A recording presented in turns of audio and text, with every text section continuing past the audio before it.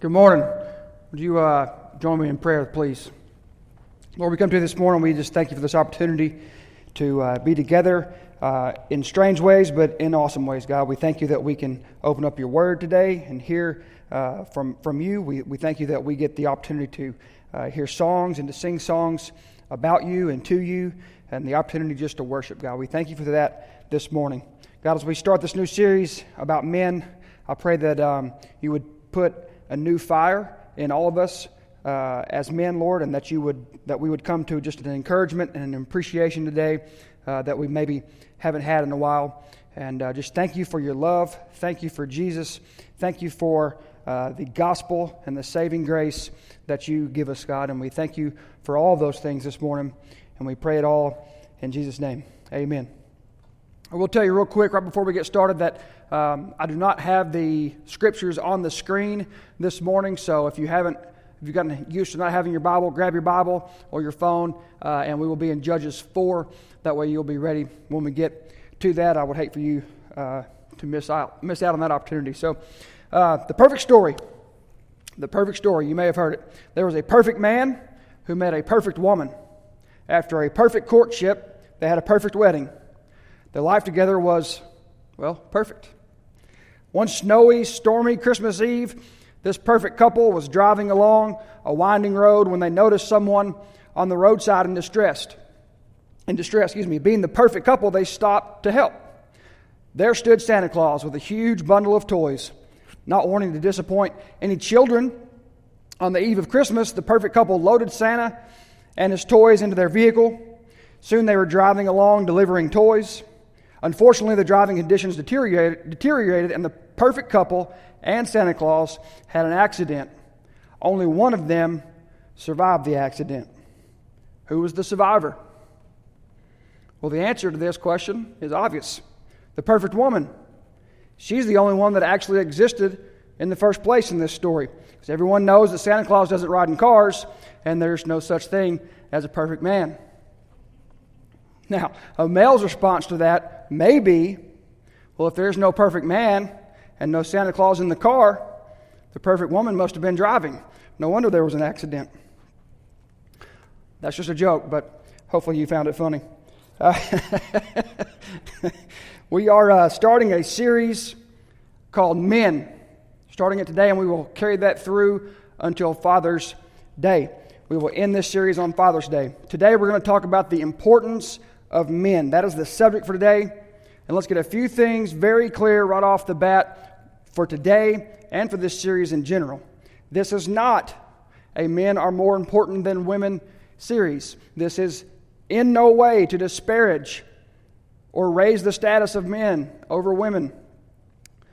Some things we'll talk about today, there's some statistics and things like that. There are always exceptions to examples, to norms, to averages.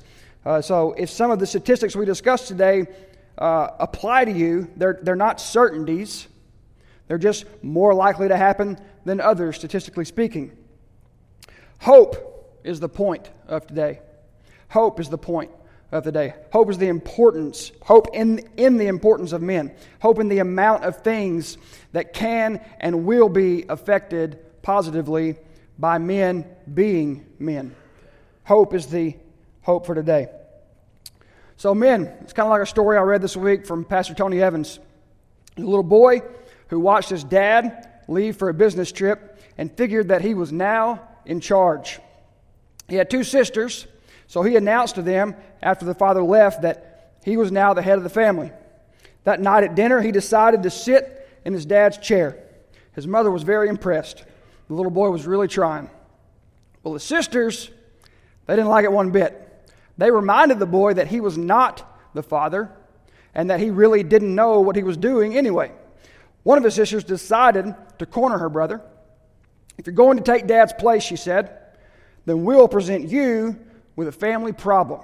See how you handle it.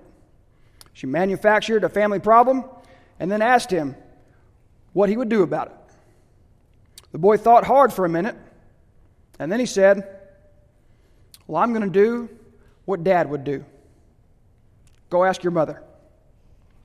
Now this is funny because often it's very true. Over the next 6 weeks, I hope that we find it's not necessarily what's best and what we should do about it instead. So today, we're going to be looking at an event in the book of Judges, chapter 4. Deborah and Barak is usually how it's remembered. Now in Judges, we're talking about a 300-year period in this book, from about the middle 1300s BC to almost 1000 BC. It starts with a generation right after Joshua's generation. So the first generation to actually live in the promised land of Israel. So just real quick, Moses, just to remind you, Moses and the Exodus from Egypt, they wander around for 40 years for disobedience. Then Joshua takes over after Moses and leads the Israelites into the land of Canaan, the promised land that was promised to Abraham, and they take over and move in. Then we have the period of the Judges. That's where we are historically in this event today that we're looking at in Judges. And in this period, the period of the Judges, the time of the Judges, there's a very distinct cycle for the nation of Israel. There's a very distinct cycle that happens over and over throughout this book. The people of Israel would stray from God.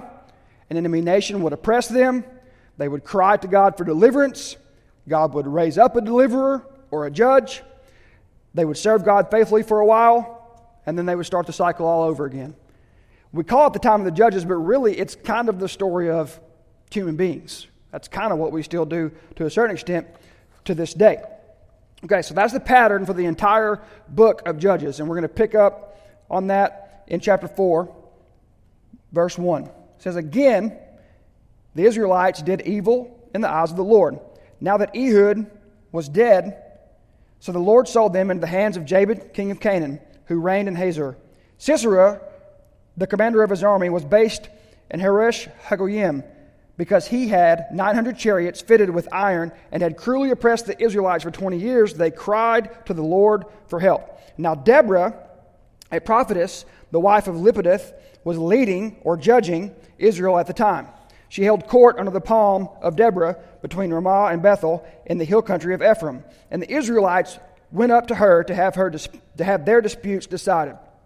She sent for Barak, son of Abinoam, from Kadesh in Naphtali, and said to him, 'The Lord, the God of Israel, commands you, go take with you 10,000 men of Naphtali and Zebulun, and lead them up to the Mount of Tabor. I will lead Sisera,'" this is God talking through Deborah to Barak, "I will lead Sisera, the commander of Jabin's army, with his chariots and his troops to the Kishon River, and give him into your hands." Verse 8, check this. "Barak said to her, 'If you go with me, I will go. But if you don't go with me, I won't go.' 'Certainly I will go with you,' said Deborah. 'But because of the course you are taking, the honor will not be yours. For the Lord will deliver Sisera into the hands of a woman.' So Deborah went with Barak to Kadesh." Now we see Israel has done evil in the sight of the Lord. So God has raised up a female judge, a woman judge for Israel. This is an important indication of the state of Israel at this time. To have a woman judging over them would have been shameful during this time in history, in this area of the world. It's really a slap in the face of the men of Israel because they weren't being the men. So God was having to use other ways. Deborah calls up Barak and says, "Hey, it's time to go to war. God has told me," remember she's a prophetess, "God has told me it's time to battle, and God's got this. I'm going to lure them in, and I'll hand them over to you. I'll take care of it," God says through Deborah. And look at Barak's manly response in verse 8. "Well, I'll go if you go. I'll go if you go." Such strong faith and courage. Okay? I'm being so sarcastic right now. Deborah says, "Okay, I'll go. But a woman will get the honor for this victory instead of you, Barak, a man. A woman will get the honor for this." They summon up the volunteers from the 6 tribes. The other men in the tribes found excuses, and they head out to battle. Now, to summarize the story, it gets reported to Sisera, the commander of Jabin's army for the Canaanites, that Barak and his men are in the Wadi Kishon, a valley of the Kishon River. Now, it doesn't tell us what time of year it is or when exactly this took place, but it's safe to assume it was during the dry season, which was about March to September in this area, or Sisera would not have brought his men in and his 900 chariots into the valley to meet Barak for what should be an easy victory. So it's a time of year where this should be a good time for battle. Otherwise, Sisera wouldn't take the initiative to go. It should be an easy victory for them. But God, those two words, man, they can change things. But God. God brings a storm that swells the normally small Kishon River and it spills over into the valley. Now, Baal, being the Canaanites' false god of rain, and the Canaanites being superstitious pagans, would definitely have confused or thrown into chaos the Canaanites, thinking Baal had turned on them or that the Hebrew God was stronger than Baal. Not to mention the logistical nightmare of chariots trying to ride through a muddy valley. They were useless, and they are defeated. But what about Deborah? What about what Deborah says to Barak? A woman will get the honor because he wouldn't just man up. Pick it back up in verse 16. Barak pursued the chariots and army as far as Harosheth Hagoyim, and all Sisera's troops fell by the sword. Not a man was left. God delivered them into his hand, like he said. Verse 17. Sisera, meanwhile, fled on foot to the tent of Jael, the wife of Heber the Kenite, because there was an alliance between Jabin, king of Hazor, and the family of Heber the Kenite. So there's an alliance between this guy Heber. Heber, it says in verses earlier, is basically a distant relative of Moses. So he is part of the Israelites, but he's really more on the Canaanite side. And it doesn't, all it says is that they've moved close to where the battle is. It doesn't say why, it doesn't say anything else. It almost seems out of place as you're reading through there until you get to this point. And so there's Jael's tent that Sisera has made his way into. Picking back up verse 18. Jael went out to meet Sisera and said to him, "Come, my lord, come right in. Don't be afraid." So he entered her tent, and she covered him with the blanket. Now, first of all, to go into another man's wife's tent was a big no-no. Okay, so he's invited in for one, and he knows by going in there, no other men are probably going to come in there because that was something you just did not do in this culture. But he did do it. She covered him with a blanket. Verse 19, "I'm thirsty," he said. "Please give me some water." She opened up a skin of milk, gave him a drink, and covered him up. He says, "Stand in the doorway of the tent." He told her, "If someone comes by and asks you, is anyone in there, say no." But Jael, Heber's wife, picked up a tent peg and a hammer and went quietly to him while he lay fast asleep, exhausted. She drove the peg through his temple into the ground, and he died. Just then, Barak came by in pursuit of Sisera, and Jael went out to meet him.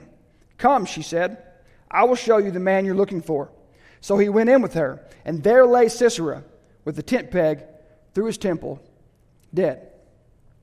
Wow. Barak, he was scared. Jael? Nope. This is a great victory for Israel, a wonderful example of God's grace for women, and a terrible example of male leadership. If the men won't do their job, God is more than willing and capable to find women who will. Now, today's not a bash men session. I had someone ask me yesterday, do I need to wear my steel-toe shoes? I said, actually, no, should be encouraging. This is not a men are doing a terrible job type of message. It's not what I want you to hear. It's not what I'm saying, so I hope it's not what you hear. But that is an example of bad male leadership, of how to not be a man. Now let's look at two verses that are so easy to overlook that give a starkly different example of a man.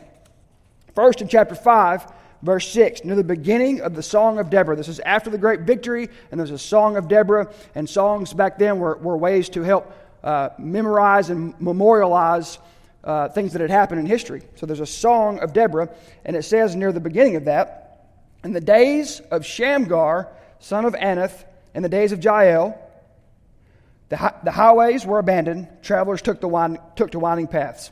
Villagers in Israel would not fight, they held back until I, Deborah, arose, until I arose, a mother in Israel.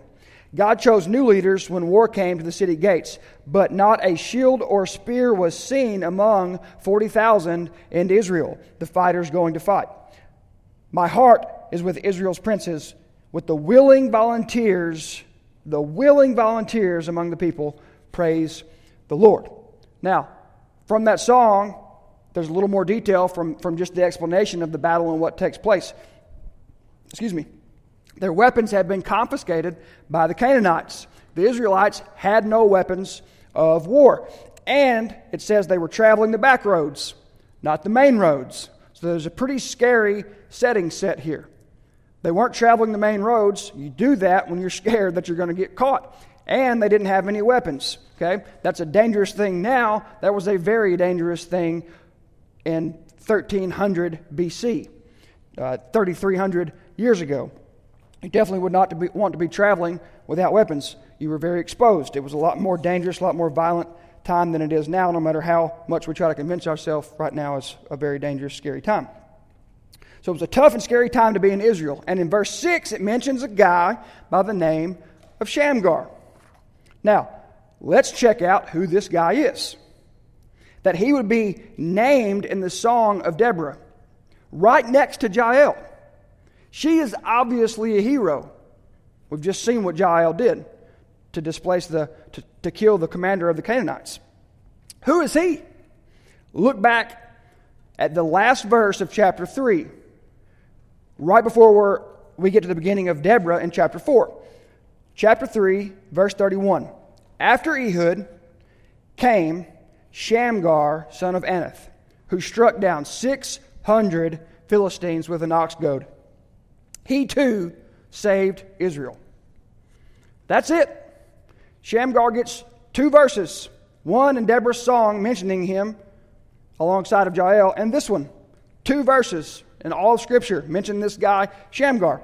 It says, after Ehud. Ehud was the previous judge. So the judge that had brought Israel back to the cycle, back to honoring God, he's now dead. And then came Shamgar. Doesn't say he's a judge. Doesn't say he's a leader. He's not a prophet. He's just a dude. He's a dude without a weapon of war, Deborah's song tells us. He's got an ox goad. An ox goad. Basically a long cattle prod. It's a pole that was about 8 foot long with a metal tip, and you used it to prod the animal, to pull the plow, to direct the animal, to get him to go. It's an ox goad, cattle prod. And somehow, this guy is responsible for taking out 600 evil enemies of Israel. Now, there's some things it doesn't say that we can assume, and there's some things it doesn't say that we can assume. It doesn't say if this was all at one time or not. Probably not. Shamgar probably didn't face 600 soldiers of Canaanites and kill them all at once with an ox goad. It doesn't say that, and that probably wouldn't be what took place. It doesn't say exactly when or why, although we know it's along the same time of Deborah being around. It doesn't even tell us anything about Shamgar. But I'll tell you what it does say without saying it. Shamgar was a man. Shamgar had courage. Shamgar had initiative. He initiated. Shamgar protected. Shamgar provided. Shamgar was a warrior. Shamgar, one ordinary man, using only what he had available to him and a willing spirit, saved Israel. That's what it says. He too saved Israel. This one ordinary dude, using the one thing he had available to him and a willing, faithful spirit that God would provide, saved Israel. Now, in a world full of Baraks, be a Shamgar. In a world full of men that are kind of there. They're kind of willing. They're kind of ready. They're kind of courageous. Be a Shamgar.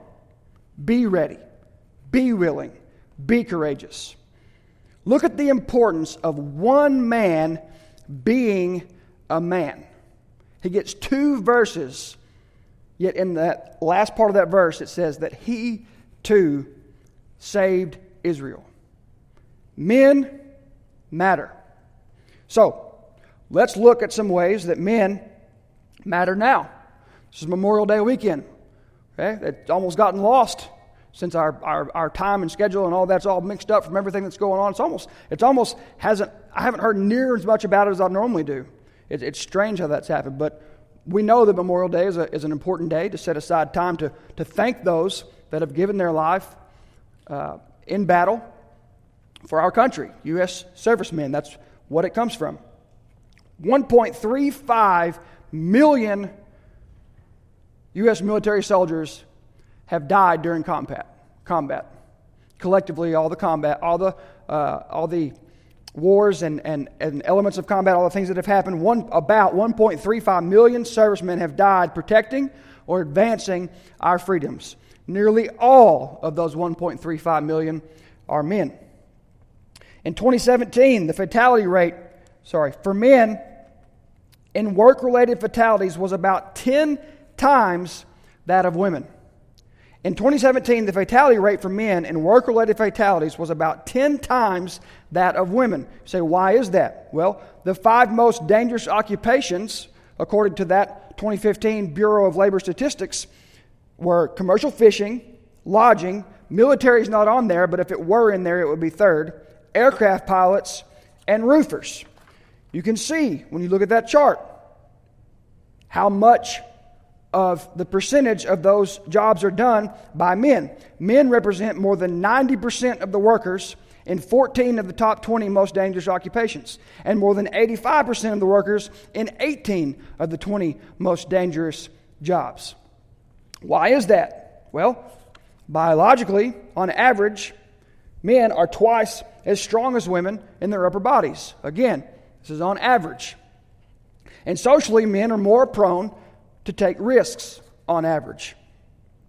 There are jobs that must be done that give us our modern day standard of living. Look at that list and all the things that come that give us peace and comfort and well-being, our modern day standard of living. And men by far and away are most interested and most suited for those jobs. In the United States, men are 3.5 times more likely than women to die from suicide. Men are 3.5 times more likely to die than women from suicide. Now, that's even in spite of the fact that women are more likely to experience negative emotions, according to psychological studies, that tons of psychological studies they've done. But the reason why is because men often feel pressure and shame from how well they don't assume the role of provider and protector that they naturally feel as a man, and that society puts pressure on them to be that provider and protector. Men are 70% of the homeless. 70% of the homeless in the United States. Men, this is not hard to understand, are less agreeable than men, naturally by personality trait. Unfortunately, that makes us 15 times more likely to be incarcerated. That personality trait, agreeableness, is the number one personality trait predictor of criminal behavior. So men are 15 times more likely to be in jail for doing something that is dumb that they shouldn't have done because they just want to get along. Sometimes being disagreeable is a good thing, sometimes not so much. Now, let's look at some importance of fathers, because that's a good example of the importance of men. The importance of father involvement. 39%. If you have children who grew up with involved fathers, they're 39% more likely to earn mostly A's in school, 45% less likely to repeat a grade, 60% less likely to be suspended or expelled from school, 2 times as likely to go to college and find stable employment after high school, 75% less likely to have a teen birth, 80% less likely to spend time in jail. Continuing, dads are important. Children growing up without fathers face greater risk and account for 90% of homeless and youth runaways, 71% of high school dropouts, 63% of youth suicides. You can see there where that site is coming from. Just the facts. Individuals from father-absent homes are 279% more likely to carry guns and deal drugs than peers living with their fathers. Just the facts. Involved dads improve their children's overall emotional and social well-being. That's not just a platitude, that's a statistical fact, according to several government agencies that have studied this. Just the facts. Children with involved dads are less likely to be mistreated. I looked into several statistics on this, and it blew me away how much more often kids without involved fathers in their lives are mistreated. Women are almost 3 times, it was 2-point-something times, more likely to mistreat their kids than fathers, which floored me. You wouldn't think that would be the case. But in almost all of those situations, it was a single mother, and you can do the math, trying to provide, stressed out, having to perform all the household duties without a man around, yada, yada, yada. The story goes on and on. So children without involved dads are less likely to be mistreated. I believe it was 60% less likely. Just the facts. Children living in female-headed homes with no spouse present have a poverty rate of 47.6%. Over 4 times the rate for children living with married couples. So you are 4 times more likely to raise a child in poverty if you raise a child without the father present, without a married couple. And that statistic holds out even if the original couple divorces, but the father is still involved in the child's life. So without things being the way they are supposed to be, things don't work. I know that's a big shocker, but that is the way it goes. Now, what about in church? What about men in church? A study from Hartford Seminary found that the presence of involved men was statistically correlated with church growth, church health, and church harmony.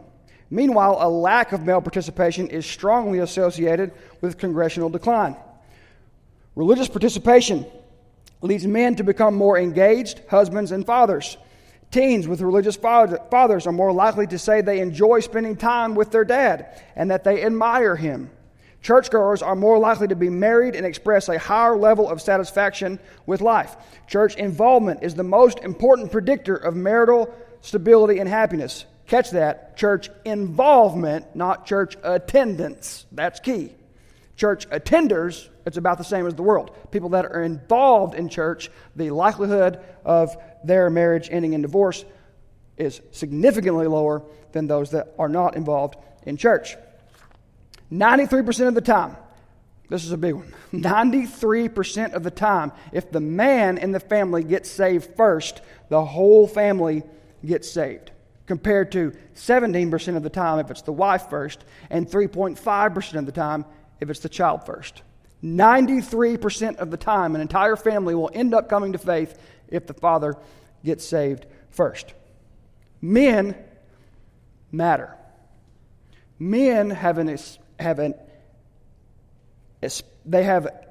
role to play. Excuse me, I couldn't get that out. Men have a specific, there's the word I was looking for. Men have a specific role to play in this world. God has given us a specific role. What we cannot, should not, and hopefully will not do is abdicate, step away from, be passive in fulfilling that role and give it to someone else, like Barak. What we need to do, what most of the time a lot of men in this church do, what we must continue to do, and what we must do even more often than we ever have, is be Shamgars. Be ready, be willing, be courageous, and fulfill the roles that God has given us, which is what we're going to talk about next week, the role of man. So men are important. Statistically speaking, to God, to the people around them, in a world full of Baraks that are just kind of playing the role, be a Shamgar. Step up and be a man. We thank you for being here today. I'm going to pray for us and then we'll be heading out. I've had people ask about shirts, so if you're interested in getting one of these shirts, we have a blue one also. We have them in the office. Just let us know. They are $15. That's what they cost. That's the cost of them. So if you want one, let us know, and we'll be happy to take care of that for you. I'm going to pray for us. I love you, and thank you, guys, that are doing your role well, and let's continue to do that even more so. Be a Shamgar. God, we pray for you. We come to you today. We pray to you, and we thank you for your love, your grace, and your mercy. We thank you for all of the blessings that you give us, God. We thank you for the opportunity to be together this morning. We thank you for your love and your grace and your mercy, and we thank you for Jesus, who was the ultimate example of a man, and the saving grace that you give us, God, to allow us to come to you with faith in Jesus and what he's done for us on the cross, God. We thank you for that. We pray that those that don't know that would come to know and submit to that truth, God. We love you. We thank you. We pray that you'll be with us as we go out about our lives, fulfilling the roles you've given us, God. In Jesus' name we pray. Amen. Have a great day.